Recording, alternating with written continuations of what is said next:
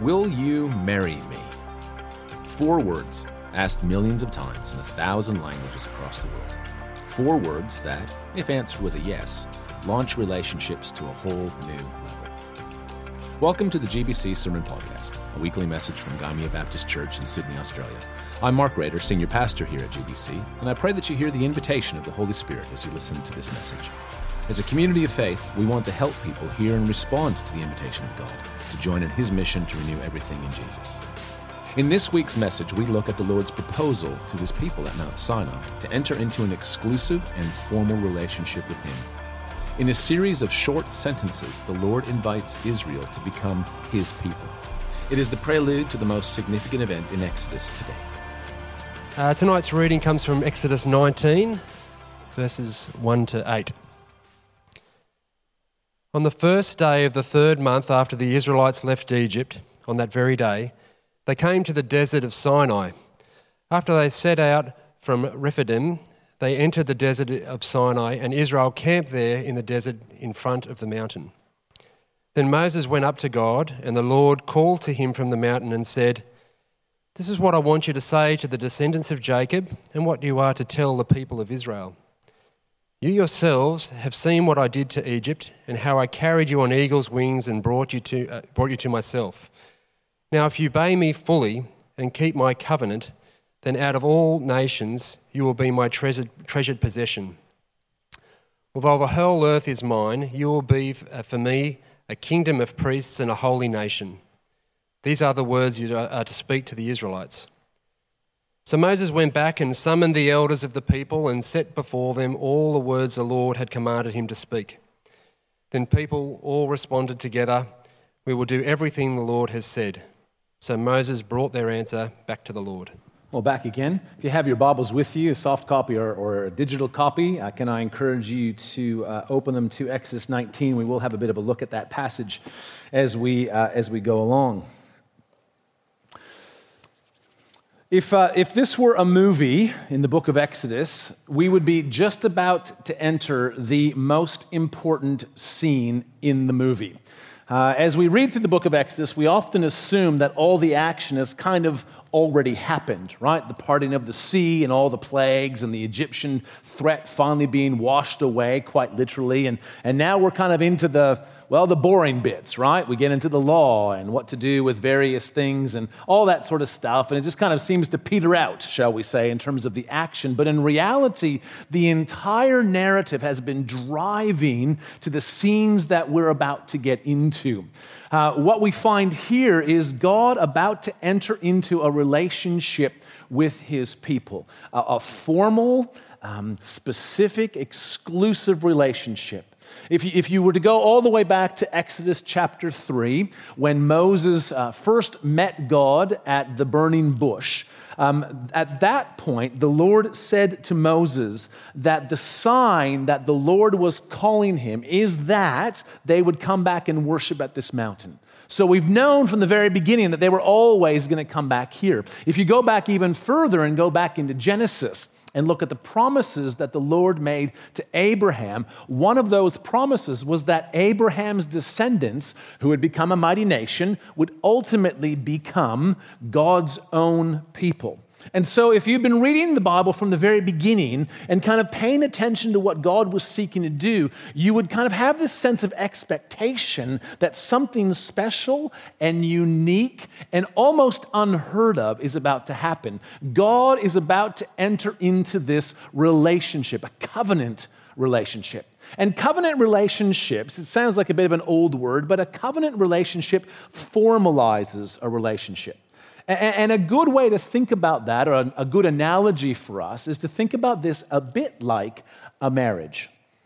God is about to enter into an exclusive, formal relationship with His people, similar to a marriage, which means that chapter 19 is kind of the proposal scene. And everyone likes a good proposal, don't they? I mean, they're becoming more and more elaborate these days. I mean, the things that young people get up to, right? I just asked, right? And off we kind of went, right? She said, yes, it was a win all around, right? But this is the proposal. This is where God actually brings his people to himself and asks them, in the Old Testament language, will you be my people? And will you allow me to be your God, to do the things and provide the things that God's provide, and for you to be known as my people? This is this kind of really quite spectacular moment. But it's more than just a historical moment in time. I don't want to suggest that what we're going to do is we're going to unpack God's proposal and see if it was kind of any good or not. What I want to actually consider is that this story is one that is found in Scripture. And therefore, it is a story, it is a passage, it is the Word of God that continues to echo throughout time. And what God says to Israel is what God continues to say to us tonight. And so I think it's important that we have a bit of a look at what God has to say, the way he says it, and the implications for each one of us, because they exist for us as well. So if you have your Bibles with you, turn to chapter 19 of the book of Exodus. We're going to have a look starting in verse 4. This is where the Lord says to Moses, this is what I want you to say to the people. And I think it's quite significant. He begins with this. You yourselves have seen what I did to Egypt and how I carried you on eagle's wings and brought you to myself. And in almost the most succinct way possible, God has given a historical background, right? I did a little bit of looking on Martha Stewart weddings about how to propose properly.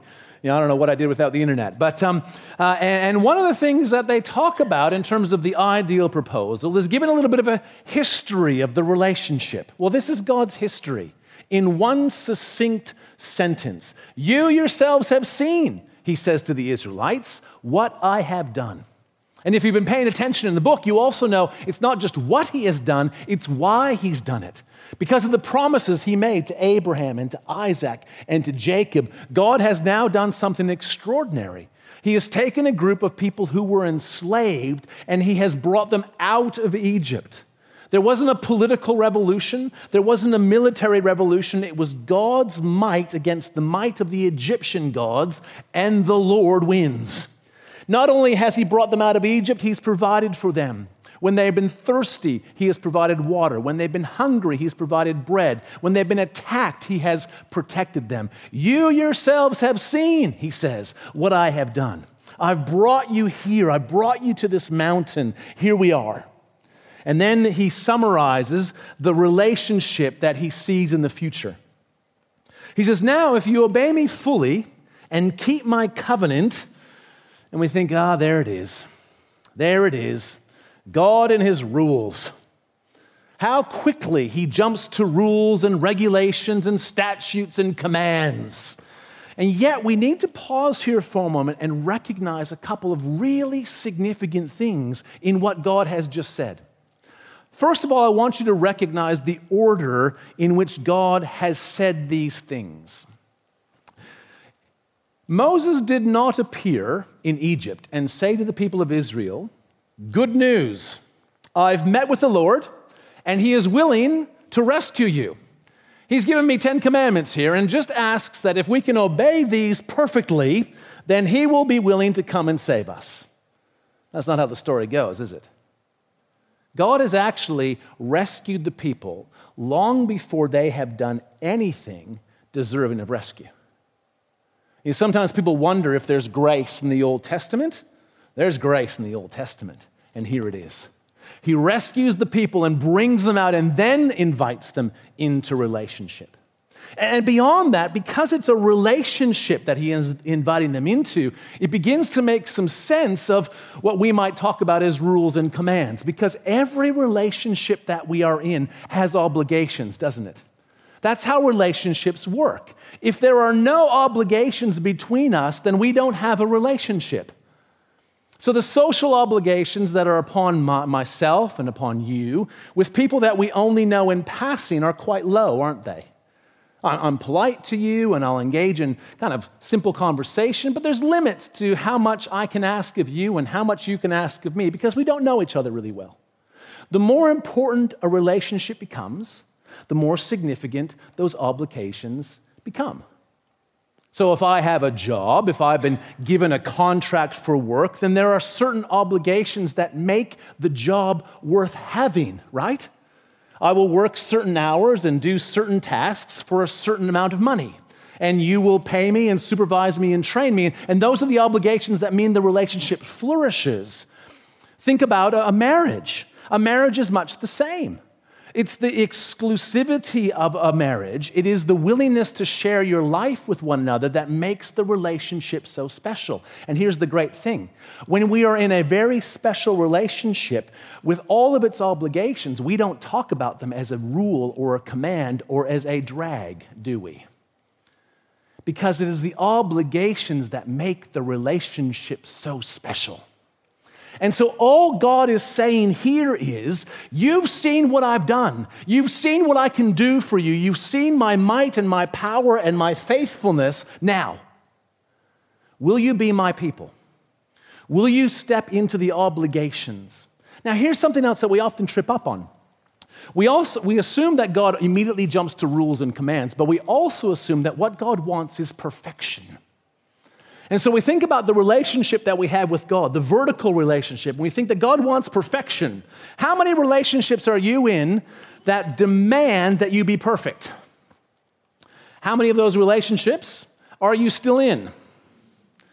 Because when we ask other human beings to be perfect, we are always going to be disappointed, aren't we? What's more important in a relationship? It's not perfection. It's faithfulness, isn't it? It's consistency. It's trustworthiness over time. And what God invites his people into is into a relationship where he asks that they be faithful to him. And we often trip up on this. We often trip up on this idea that God wants us to be perfect. And because we're not perfect and we're very aware that we're not perfect, we step back from that relationship because we think to ourselves, we're just going to disappoint God. And to some degree, we have stumbled on part of the truth. If you have your Bibles with you, have a look at what the Lord says in verse 10. Moses brings this word to the people, and the people say yes. They say yes to what God has proposed. And so God is going to meet with them. And listen to the regulations that the Lord gives. Verse 10 of chapter 19. Go to the people and consecrate them today and tomorrow. Have them wash their clothes and be ready by the third day. Because on that day, the Lord will come down on Mount Sinai in the sight of all the people. Put limits for the people around the mountain and tell them, be careful that you do not approach the mountain or touch the foot of it. Whoever touches the mountain is to be put to death. Verse 14. After Moses had gone down the mountain to the people, he consecrated them and they washed their clothes. Then he said to the people, prepare yourselves for the third day, abstain from sexual relations. And all of these things, right? The perimeter around the mountain, the consecration, which is to set themselves apart and prepare themselves for God, even washing their clothes, and that the abstaining from sexual relations in the ancient Near East, often religion and sexuality were entangled together. And the Lord is making it very clear that that's not the kind of a spiritual exercise that is appropriate. So he's saying, separate yourselves. And we often assume that this is because they have to manage the presence of a holy God, of a morally pure, utterly righteous, totally sinless God, who, if he gets very close to people who are like you and me, is repelled from them like those two magnets that are the opposite polarity. Right? They just can't touch. That God is completely and utterly unable to draw near to sinful people. And so we have to manage this relationship, which is horrible theology. Now, there's a truth to it, isn't there? If you and I are in relationship with the Lord, then that has some obligations for us, right? About how we ought to live, about the morality and the ethics that we follow, and all of those sorts of things. But to suggest that God cannot draw near to us because of our sin misses a very important point. Because God does not mention their sinfulness. In fact, God is totally aware of their sin, isn't he? Isn't God aware of the failure of the Israelites at this point in time? I mean, if you follow the story along, surely the Lord has picked up the pattern that as soon as things go bad, they complain and grumble and question God's intentions and his faithfulness and goodness. Surely the Lord has picked up on that. And we find elsewhere in the Old Testament that the people had brought with them idols from Egypt. Surely the Lord knew that. And what does the Lord say nonetheless? I am going to come down and I'm going to enter into this relationship with you. And you do not have to be perfect. I'm asking you to be faithful. Can you be faithful? Do you see the distinction between those things? Perfection drives us from God because we will never match that. But faithfulness, well, I can have a crack at faithfulness. I can have a crack at being a little bit more trustworthy and a little bit more consistent. I can seek to be more faithful. I mean, if you've ever been in a really significant relationship, you know that you're never perfect in those relationships, right? We're never perfect. We're never always patient. We're never always kind. That's the nature of relationships. But the friends that we have and the relationships that matter are those where, over time, we are faithful and consistent and trustworthy and kind and patient most of the time. And God invites us into that relationship. It's beautiful. And if those are the obligations for the people, will you take on the obligations of being my people? Will you seek to be as faithful to me as you can? Then God tells them in short form what he will do. He says in verse 5, now if you fully obey me and keep my covenant, then out of all nations you will be my treasured possession. You will be, for me, something that I keep. I will guard you. I will care for you. I will make sure that all the right maintenance is done at the right time so you stay shiny. I will show you off to people because I'm proud of you. You will be my treasure, not just because you are valuable in and of yourself, but because I am sentimentally attached to you. You know the difference, don't you? Anyone else have a treasure at home that's worth absolutely nothing in terms of dollar value, but is worth everything? You will be for me, the Lord says, my treasured possession. I will do whatever it takes to keep you safe, to make sure that you remain with me. This is the relationship. This is the relationship. It's a pretty good proposal so far, isn't it? But wait, there's more. Because God goes on with one last component.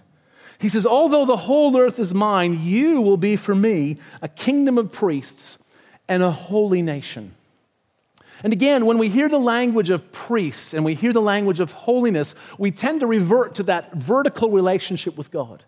Right? That we're meant to be, really moral and really ethical and really righteous and always do the right thing.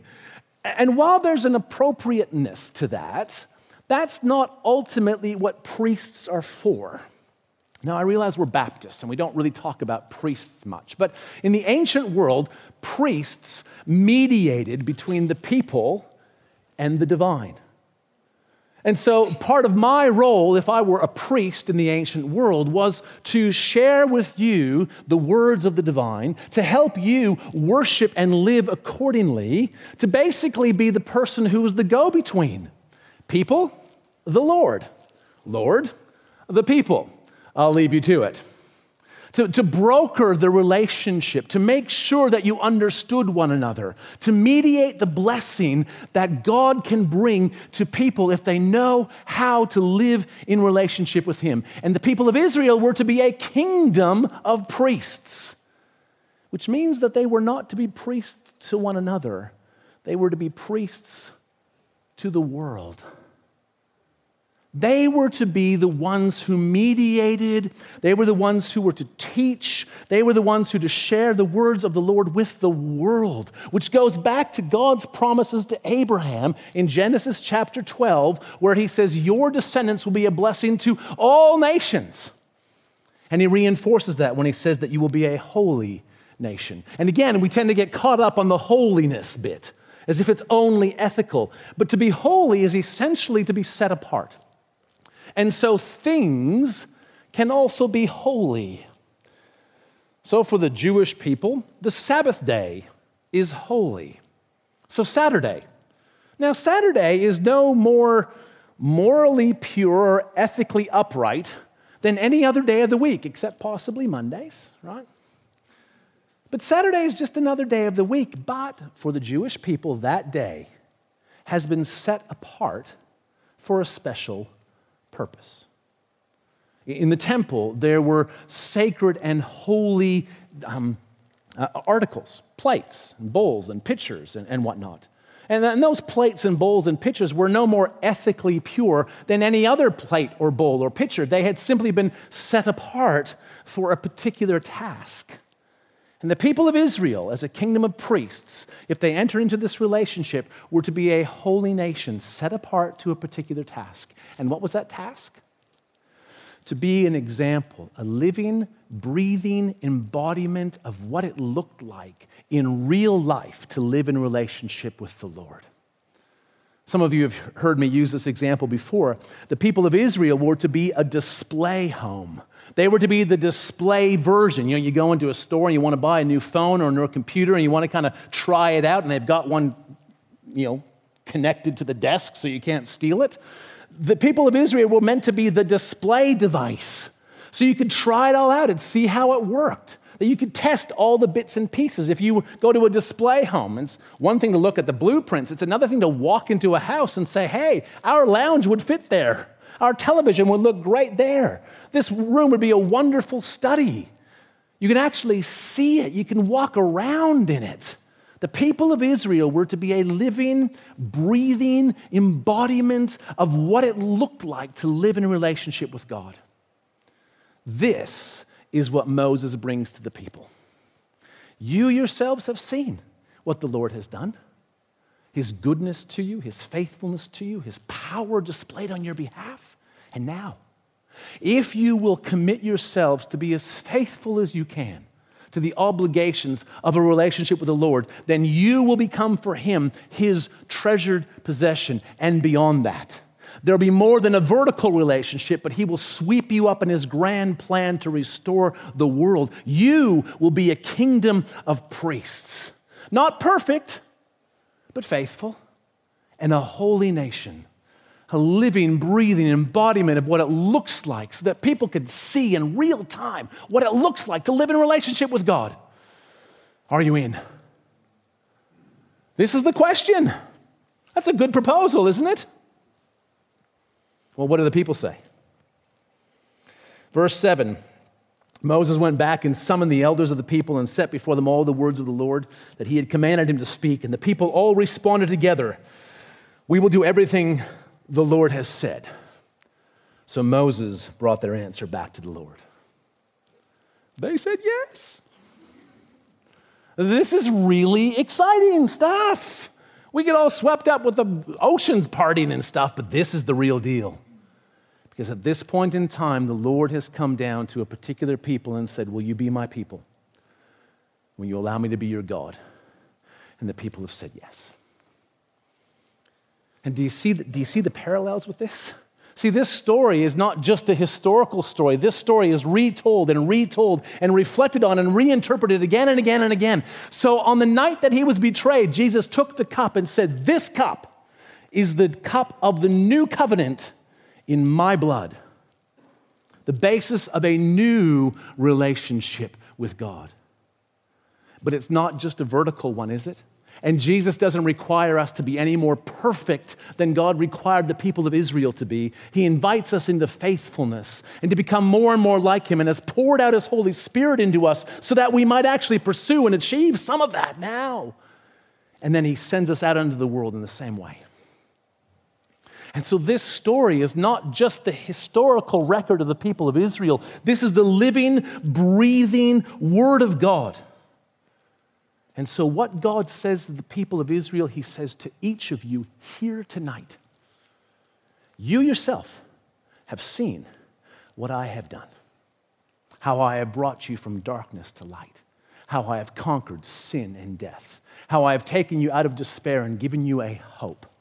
And now, if you will place your faith in me, you will be for me a treasured possession, a kingdom of priests, a holy nation, swept up not only in a relationship with the one true God, but sent out into the world to be a living, breathing representation of that. The people of Israel answered, "We will do whatever you've commanded." What is your response tonight? What is your response tonight? Because the question has been asked. Some of you here tonight have been following Jesus for a long time. And perhaps, either because you've been scared off by perfection or you've just gotten a little bit dull over time, but you've become complacent in your relationship with the Lord. You've kind of forgotten that entering into this kind of relationship with God still has some really significant implications for you.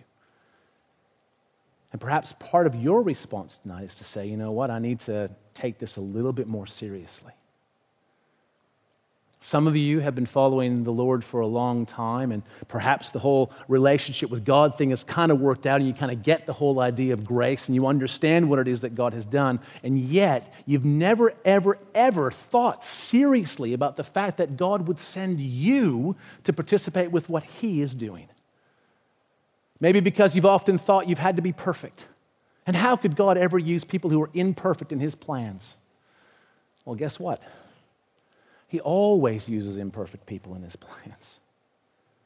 And perhaps for you, your response is to say, okay, Lord, I will keep my eyes and my ears open and my heart soft to where you might send me this week. And I'm freaking out about it, but I'll be on the watch. And perhaps some of you have been following Jesus for a while and asking your questions and trying to figure it out. And perhaps tonight, for the very first time, the Holy Spirit has stirred something in your heart where you have heard the voice of God say to you, well, you've seen what I have done. You've asked your questions.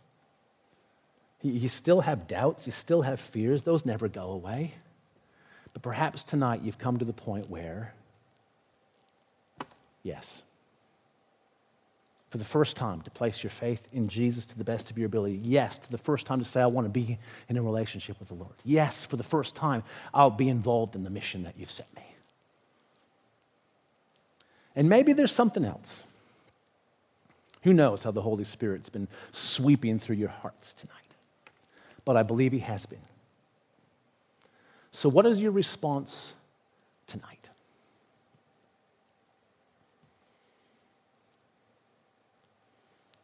I wish I could gather all the elders together and do the whole Moses thing. Well, what do you say? We could all respond together. We're Baptists. We don't really do that kind of thing. So we'll have to figure that one out later. But what's your response tonight? So I want to take some time just to lead us in prayer. Lex and the team are going to join me on the platform, and in a few moments we'll take some time to respond in worship. And members of the prayer team will be down here. You know the drill. But what's your response tonight?